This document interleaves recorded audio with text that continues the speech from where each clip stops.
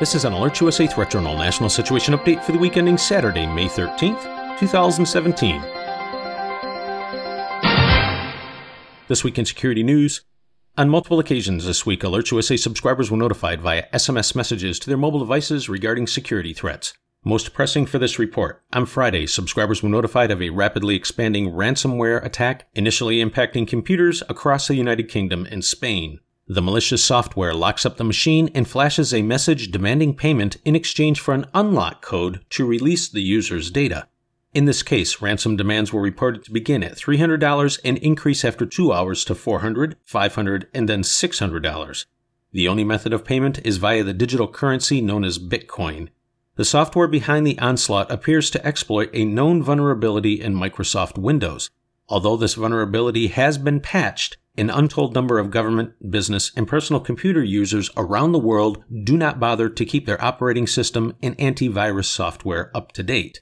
At the time of this report's preparation late Friday, the attack was reported to have infected tens of thousands of computers across more than 100 countries, although the spread is reported to have been temporarily halted after computer security experts effectively blocked a URL referenced inside of the program code.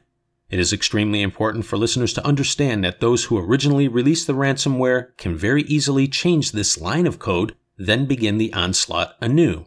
The Department of Homeland Security and Alert USA both strongly recommend that those who use Windows-based computers at your home or place of employment to update your systems to include the latest security patches and virus definitions for your antiviral software. Secondly, do not click on or download unfamiliar links or files in emails.